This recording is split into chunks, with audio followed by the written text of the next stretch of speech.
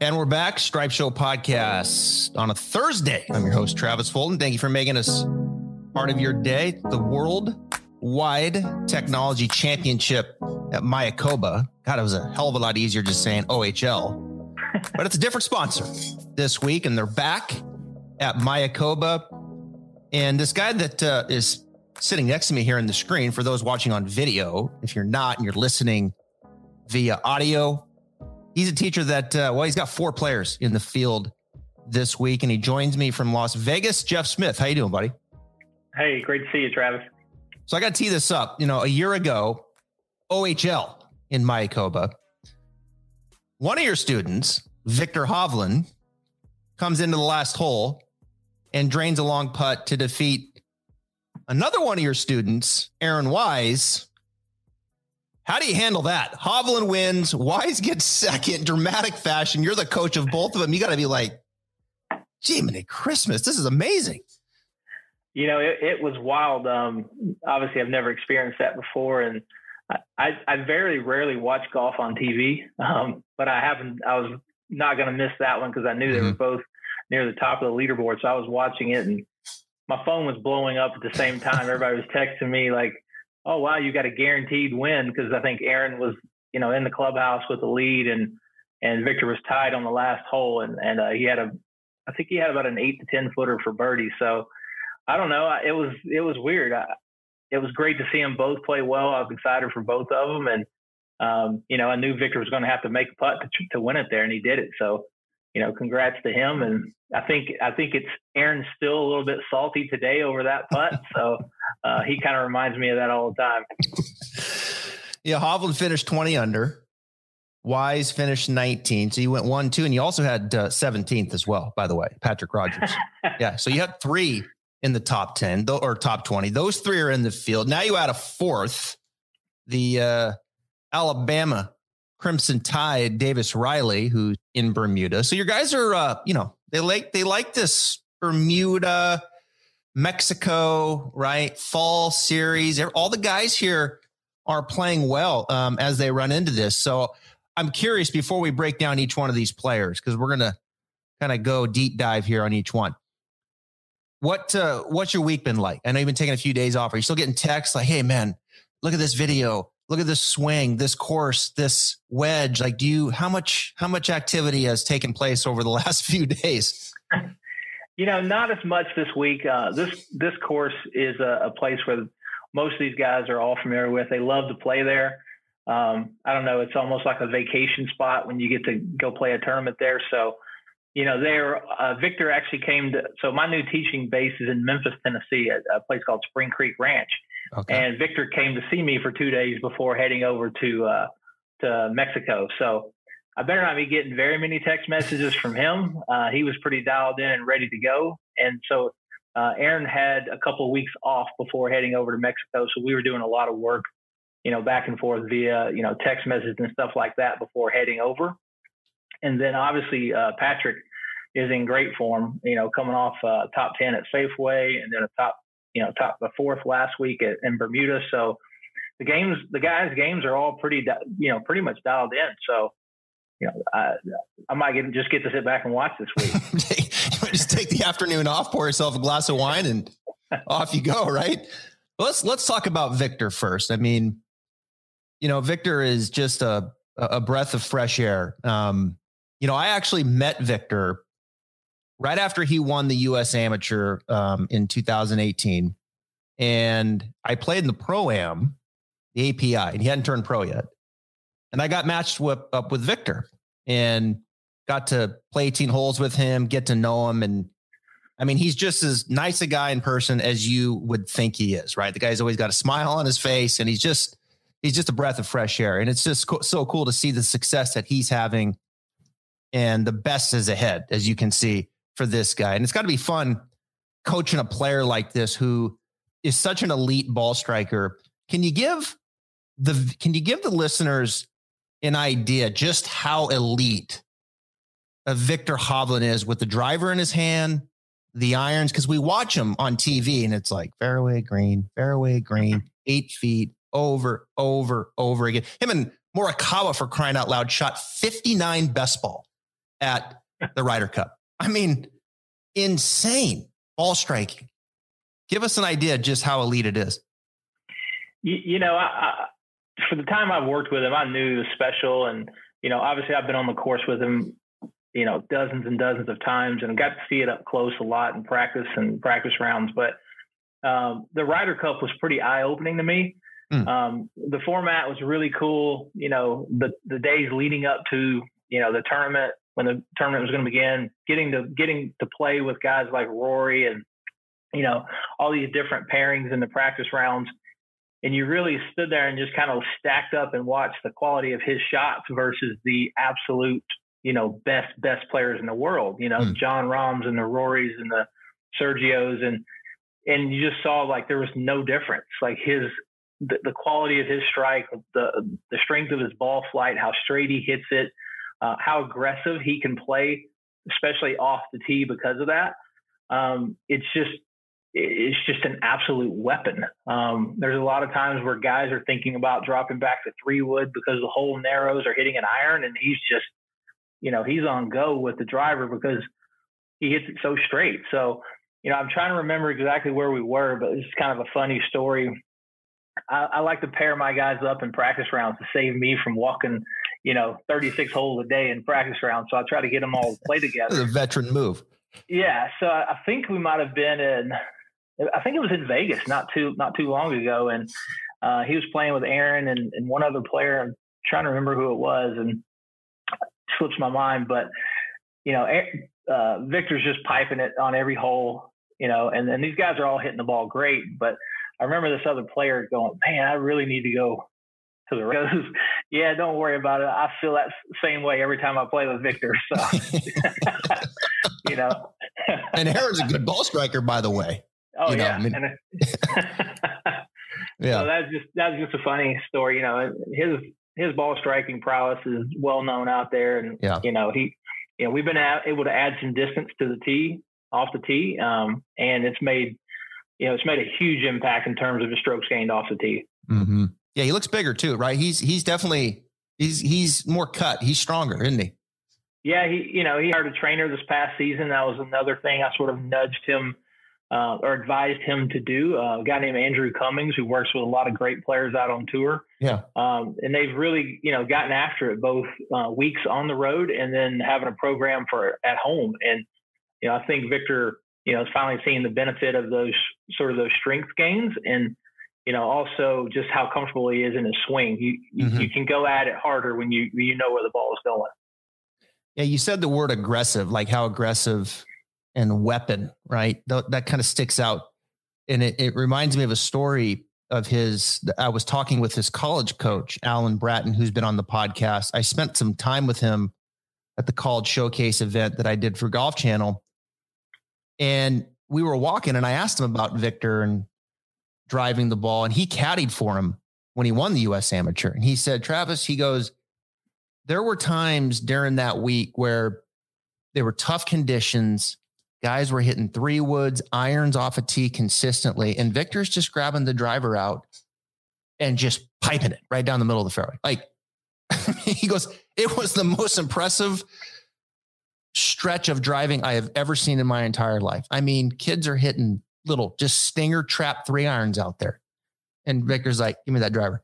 And just whoo, right down the middle. He goes, it was amazing. And I mean, it's a weapon, right? I mean, that's kind of, it's the modern game right now. I mean, you got to have distance, but and we know the longer you hit it, the more likely you are to miss a fairway and what that means going offline. Like we get that. These guys aren't that inaccurate. I mean, Viktor is not exactly spraying it all over the place. Bryson DeChambeau is not spraying it all over the place. I mean, these guys are pretty damn accurate too, right? I mean, you add 10, 15 yards onto Viktor Hovland's ball. I mean, it's all right. He misses one more fairway, maybe. Yeah. I mean, statistically, he's driving it about the same as he did before the speed gains. And so, there you go. A year ago, he was playing at about 170 to 71 ball speed in competition. And he's routinely at 178 to 180 ball speed now. So he's picked up a significant amount of distance, and he really doesn't miss many more fairways than he did before. Let's talk about a short game, because you guys have done some work on that. Pete Cowan doesn't work with Viktor Hovland on a short game. Jeff Smith does, as we were talking off there. Sometimes you hear some weird names working with people, but Jeff works on everything with Vic. And you guys have made some substantial changes really over the last year in the way Viktor goes about his technique, in particular the club face, lead wrist condition. Viktor's you look at him, he's a flex lead wrist player, shaft lean, he's thumping it, he's compressing it. That can have its downside in short game. Walk the viewers through what you changed in the way Viktor is going about, just in general. I know there's all kinds of different shots, but just in general, kind of the stock pitch shot around the green. Yeah. So like if you're familiar with Viktor's swing, most of the time, most players in their short game are going to mimic what they do in their full swing. And even in their putting, it kind of mimics their full swing. And so, Viktor's known for a lot of lead wrist flexion or bowing, arching of his wrist, if you will, in the course of his backswing. And that is a weapon as it relates to hitting the ball far and straight and fast and moving the ball fast, but it makes it a hindrance a little bit when you're trying to slow the ball down, which is what we're doing around the green. So, a lot of people have commented on TV about how he gets the club face shut in the backswing. And that's not really the thing that causes the problem in the short game. It's when you flex your lead wrist so much in the backswing, not only does the face shut, if you will, but it moves the club head way low into the inside of the hands. So it's sort of underplaying, if you will. Mm-hmm.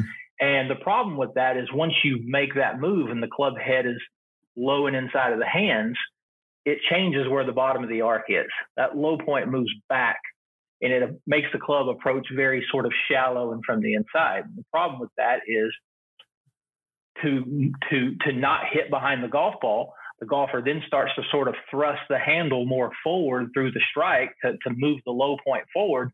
And that's where all the loft and bounce comes off the club. Viktor was fine hitting a lot of low bump and run shots with his old technique, but the problem was he couldn't elevate the ball very much and he couldn't spin it at all. He only had like fastballs coming out in his short game, and he was really poor from the rough. You can't be coming in super shallow and from the inside with not much loft on the club to play at all from the rough or from any kind of a short-sided scenario. So all I've tried to do over the last year is essentially minimize a little bit of the change in wrist flexion and to try to keep it a little bit more neutral. I don't have him trying to twist the face open or anything like that. It's just simply trying to slow down the rate of wrist flexion through the course of his backswing. And to put it in layman's terms, it keeps the club a little bit more on plane in the backswing.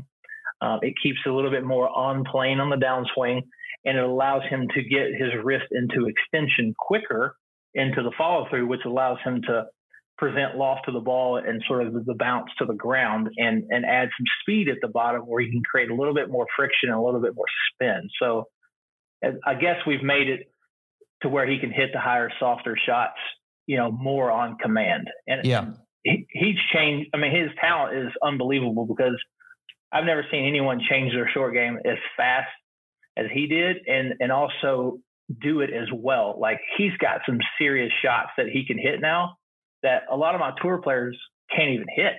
Mm-hmm. I mean, he can hit some serious high floaty spinning shots. Around the greens, he can play pretty well from the rough now. And now it's just a matter of building confidence with that technique and being able to take on the most challenging shots in the biggest moments. And I don't think he has that yet. If you watch a guy like JT, he's going to, if he has to hit a flop shot on the 72nd hole to win the tournament, he's going to do it. Whereas, Viktor is still probably going to try to play it lower, play the safer shot. He doesn't really trust all those exotic shots yet, but yeah, that's coming.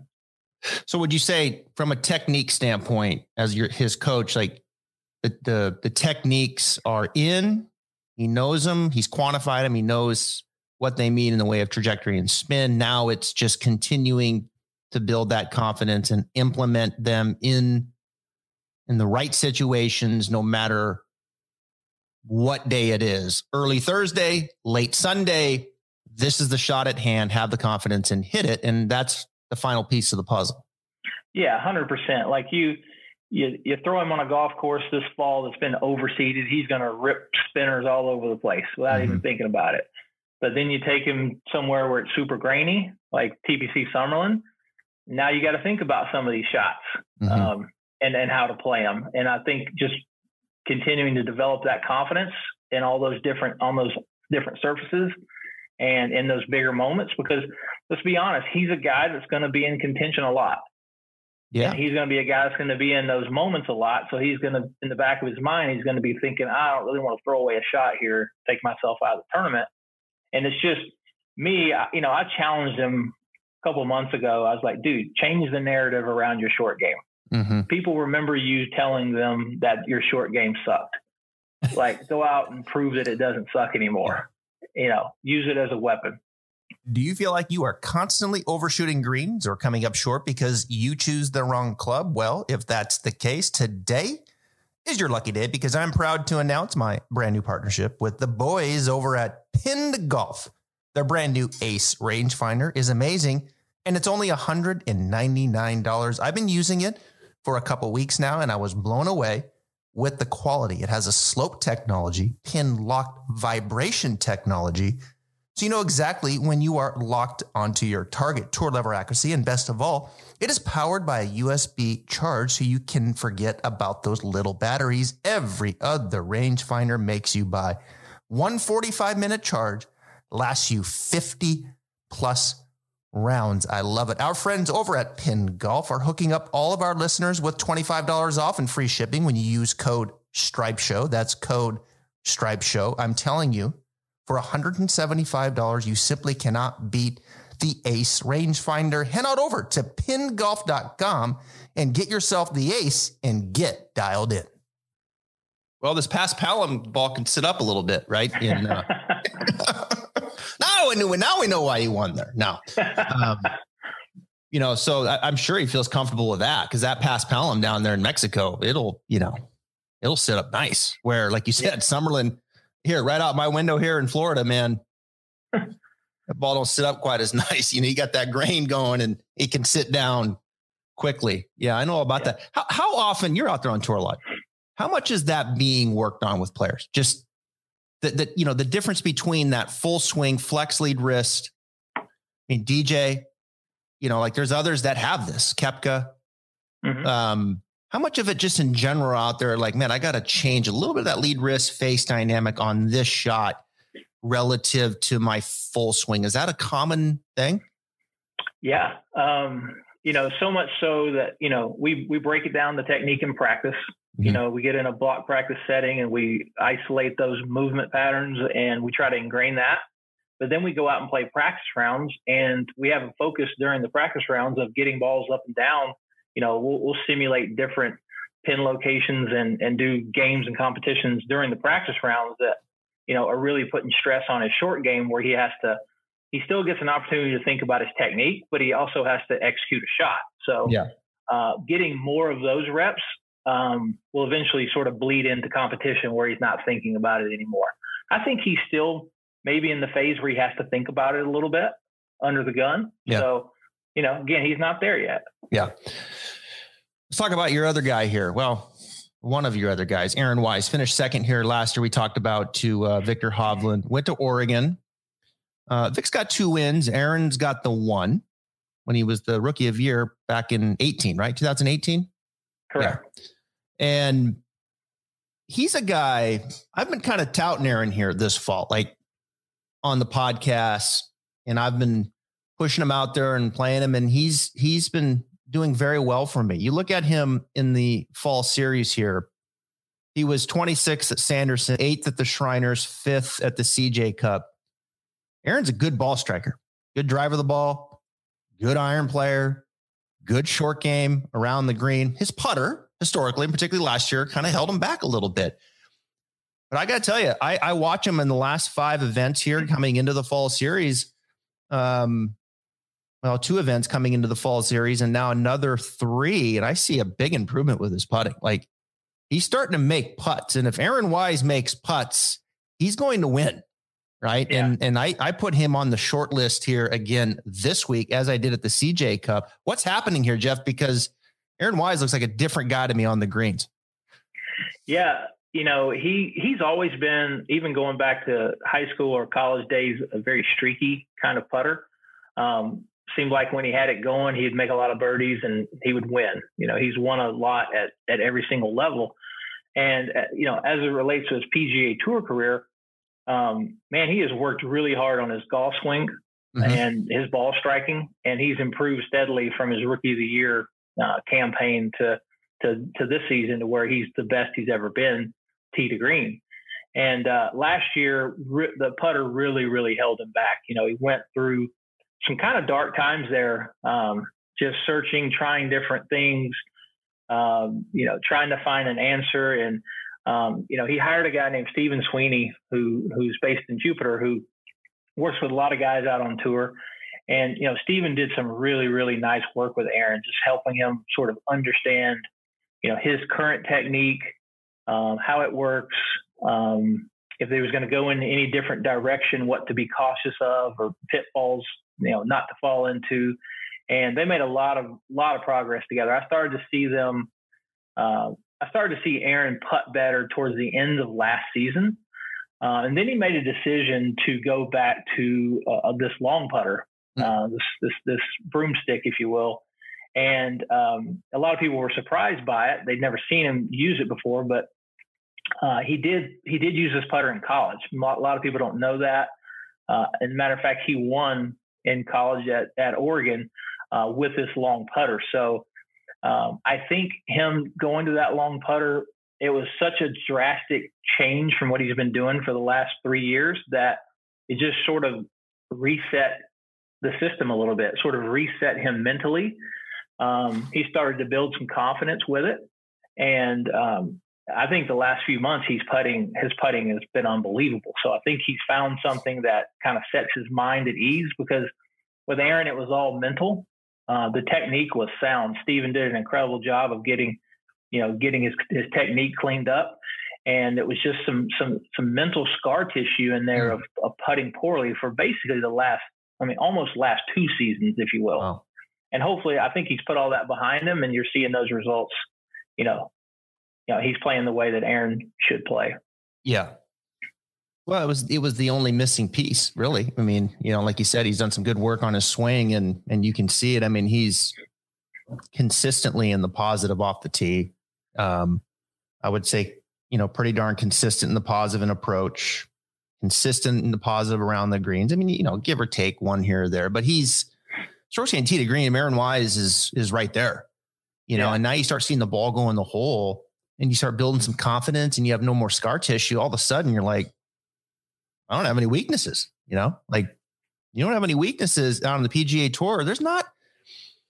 Most players have a weakness, right? I mean, when you look at them from a strokes gained standpoint, now their weakness is relative to their competition, right? Not to you and I out there trying to chip the ball with them and putt, but they have some kind of weakness that perhaps holds them back, right? To perhaps winning or a top 20 or the difference in missing the cut or not, whatever.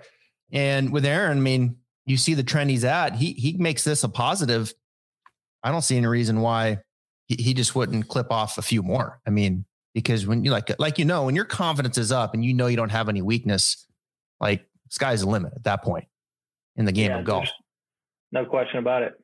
Let's talk about Patrick Rodgers. We'll stay in the Pac-12 here. You went to Stanford.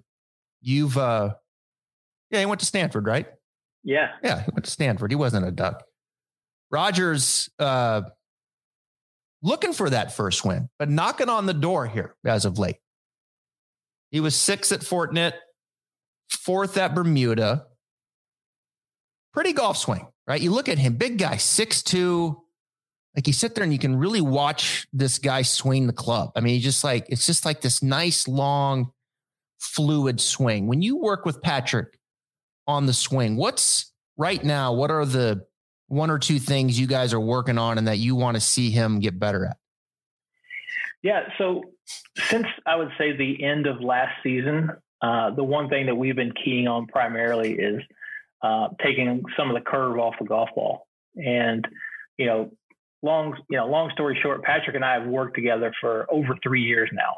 Okay. And we pretty much overhauled his golf swing during that time. And I feel like from a technique standpoint, his technique has been solidified for a couple of years now. But he had this, ball flight pattern with a lot of right to left movement on the golf ball, very in to out type of swing. At times it caused him to have too much volatility in his ball flight, really couldn't flight the ball very well. And I think it hurt his wedge play a lot. So, that from a technique standpoint, that primarily comes from a little bit too much spine tilt, a little bit of excessive right side bend in the downswing, which kind of gets him underneath and swinging way out to the right. So we worked hard on that a little bit in the off season, and then heading into Napa, it was probably the first week where he went out and said, I'm committed to hitting every shot straight or making it fall slightly to the right.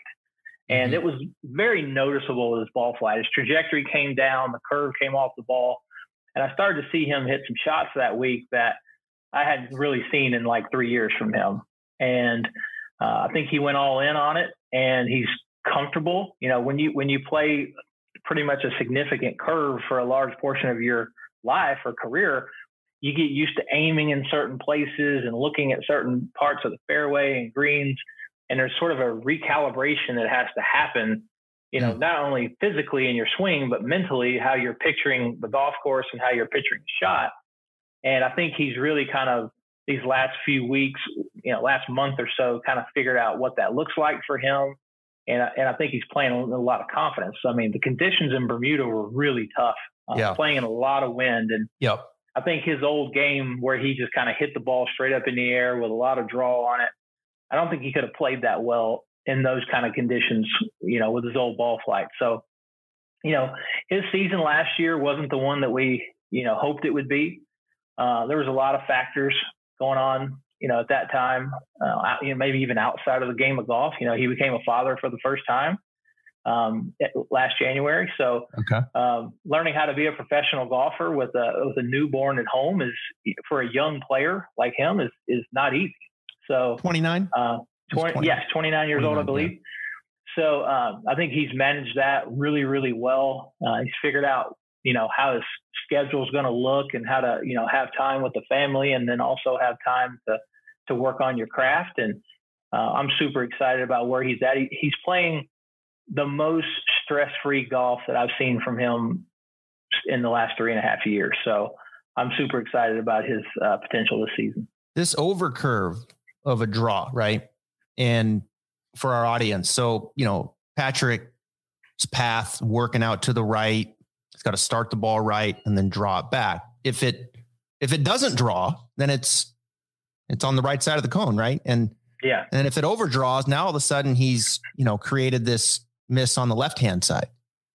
So the cone is pretty big, right? So when you take the curve out, now all of a sudden that start line's tighter and there's less curve. So the misses, would you say, have gotten tighter? Not only the trajectory's coming down because he's more on top of it, but he's not curving it as much. So the cone's tighter, start lines are tighter.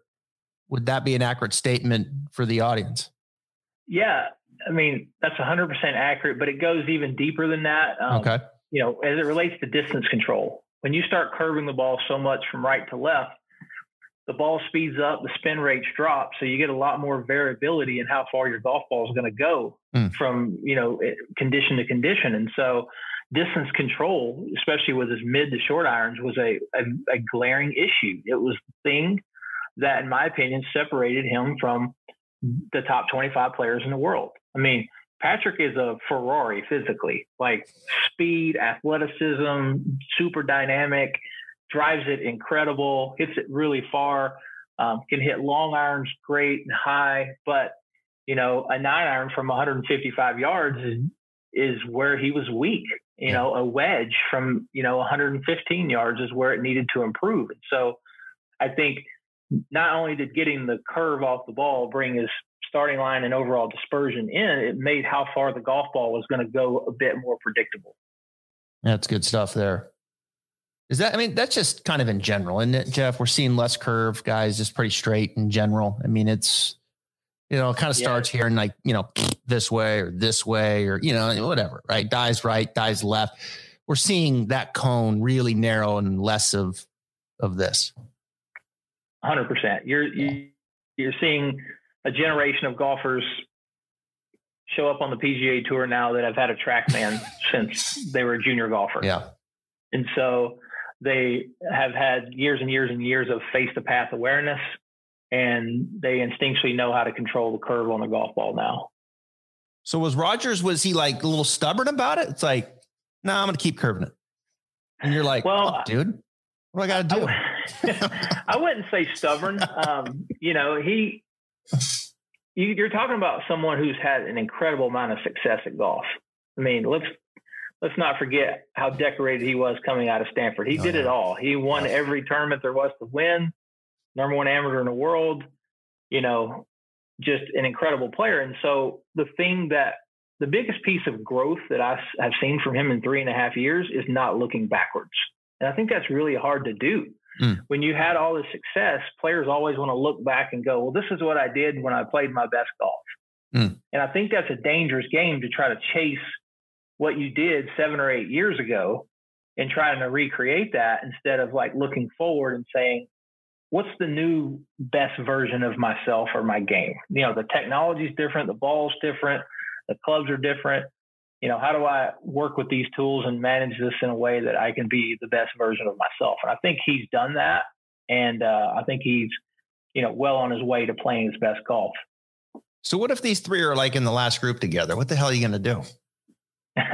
I'm going to be thinking, where the hell is Davis Riley? Why is he not Listen, that's a good segue.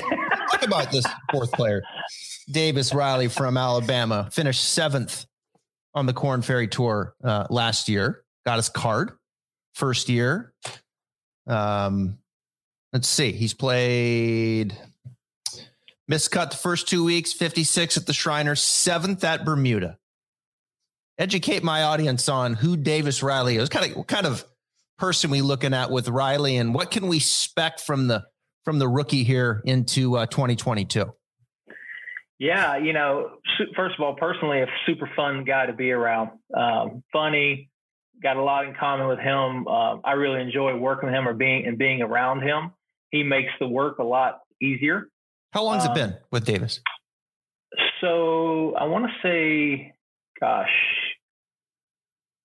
we started so I think it's been about a year. Last fall. Yeah. So about a year. Super talented. Obviously very decorated coming out of Alabama. He's very, very strong game coming out of college. Needed to be a little bit more refined, I would say. He's another player with that came to me with a pretty big right to left movement on the golf ball. And, similar to Patrick, leading to a lot of blocks and hooks, overdraws, especially with, potentially the longer clubs. And we've had to make some smaller swing changes to sort of alleviate that and get a little straighter ball flight, but he still moves it a tiny bit right to left. So very powerful player. All these guys are 180 ball speed, it seems like now with the driver. But, for him, it was more just refinement in his short game, refinement in his putting, understanding how he needs to practice, creating some structure around his wedge play, sort of a system for that. And then it's just getting experience. I mean, every rookie on tour faces the same challenges, going out and trying to figure out how to play these golf courses because they're so much different from what you played in college and especially what you played on the Korn Ferry Tour. So my message to him is you don't need to change very much. Just because you're going up to the next level doesn't mean that you need to blow things up to, try to be Rory McIlroy. You need to keep doing the things that you've done your whole career that have made you successful. And you need to chip away at these few key things. You got to putt it better. You got to chip it better. And you obviously have to be more refined in your wedge play and your decision-making on the course. And so luckily for him, he's got a very experienced caddy on tour that knows all these courses. So that's going to, play into him being more comfortable out there. But I have huge expectations of him because I know what kind of talent he is. Yeah, he won, let's see. Well, of course, that Korn Ferry Tour season was like twice as long. Forever. So you have to go back. He won San Antonio in 2020, and then he had another win too. He won before that. He won in Panama. Yeah. And, other top 5s, 10. I mean, so he, obviously finished 7th on the Korn Ferry Tour. So got his card, came out. How much? You make a good point there. A rookie comes out, PGA Tour, gets an experienced caddy who's seen these courses. That has to have a lot of value, right? I understand my guy, my player, how he plays. Okay, here's my thoughts on these holes and how we should play them going in. That's pretty priceless, isn't it, to have an experienced caddy first year? There's no question. I mean, not only having a caddy that understands how those courses are designed to be played, but also knowing the strengths of the player and where you can push small little marginal edges that you might have. Davis is a great driver of the golf ball, much like Viktor, hits it long and straight. So, being a caddy that has that type of player is going to give you confidence to be very aggressive out there. And so, but not only that, but an experienced caddy is also not afraid to say things to a rookie player, like being able to calm them down in big situations when they can tell that they're rattled a little bit, or when the player just needs to vent and letting them go, that kind of thing. And so, handling the crowd. I mean, there's just so much that goes into a role of a good caddy, and Davis is lucky to have a good one. So Davis is 6 foot, 175 pounds. Is he, he's hitting it out there. I'm looking right now. I mean, gosh, he's 305 this year off the tee, which, that's, he's probably even a little longer than that. I mean, that's, those stats are just only a handful of events. I think those are through 2 or 3 events for him, but he's 120 mile an hour club head speed, 108 low 180s ball speed with a driver. He's probably in the top, 30 or 30 longest guys on the PGA Tour. So wow, he's got a lot of speed. That's awesome. Well, you heard it here first, folks. Stripe Show Podcast, Davis Riley. We've had, let's see, of the 25, we've had 11 on the podcast to this point, introducing the top 25 to the world. And Davis Riley has not been on. So I'm going to reach out to him, put a little bug in his ear, will you? And tell him that we need him to come on here. I would imagine he's going to play the next 2 weeks also, right? Yeah. I'm not sure if he's in Houston on his status, but if he is, he's definitely playing. I know he's playing Sea Island. He'll play Sea Island. Yeah. Jeff, you're the best, man. This has been fun breaking down these 4. You got some horses in the race here this week, and they're all playing good golf, right? Coming in. So go pour yourself a glass of wine and just take the rest of the night off. All right, buddy. I appreciate having me. All right, Jeff Smith, we appreciate it. We'll be back tomorrow with Samantha. Let's take a second to talk about the folks over at OnCore Golf. OnCore has earned a reputation across the golf industry and with golfers everywhere for its combination of value, performance, and customer service. Their team in Buffalo, New York, is flipping the script on golf technology through perimeter-weighted balls made with the high-density particles and proprietary nanotransitional layer, offering players enhanced accuracy, control, and distance. OnCore recently added the Vero X1 to its suite of award-winning golf balls, one that already included the Golf Digest gold-rated Elixir and low-compression Avant 55. Through its full suite of golf balls, OnCore can help transform any golfer's game. Visit OnCoreGolf.com/Travis Fulton for more info about OnCore and start revolutionizing your game. Now back to the Stripe Show Podcast.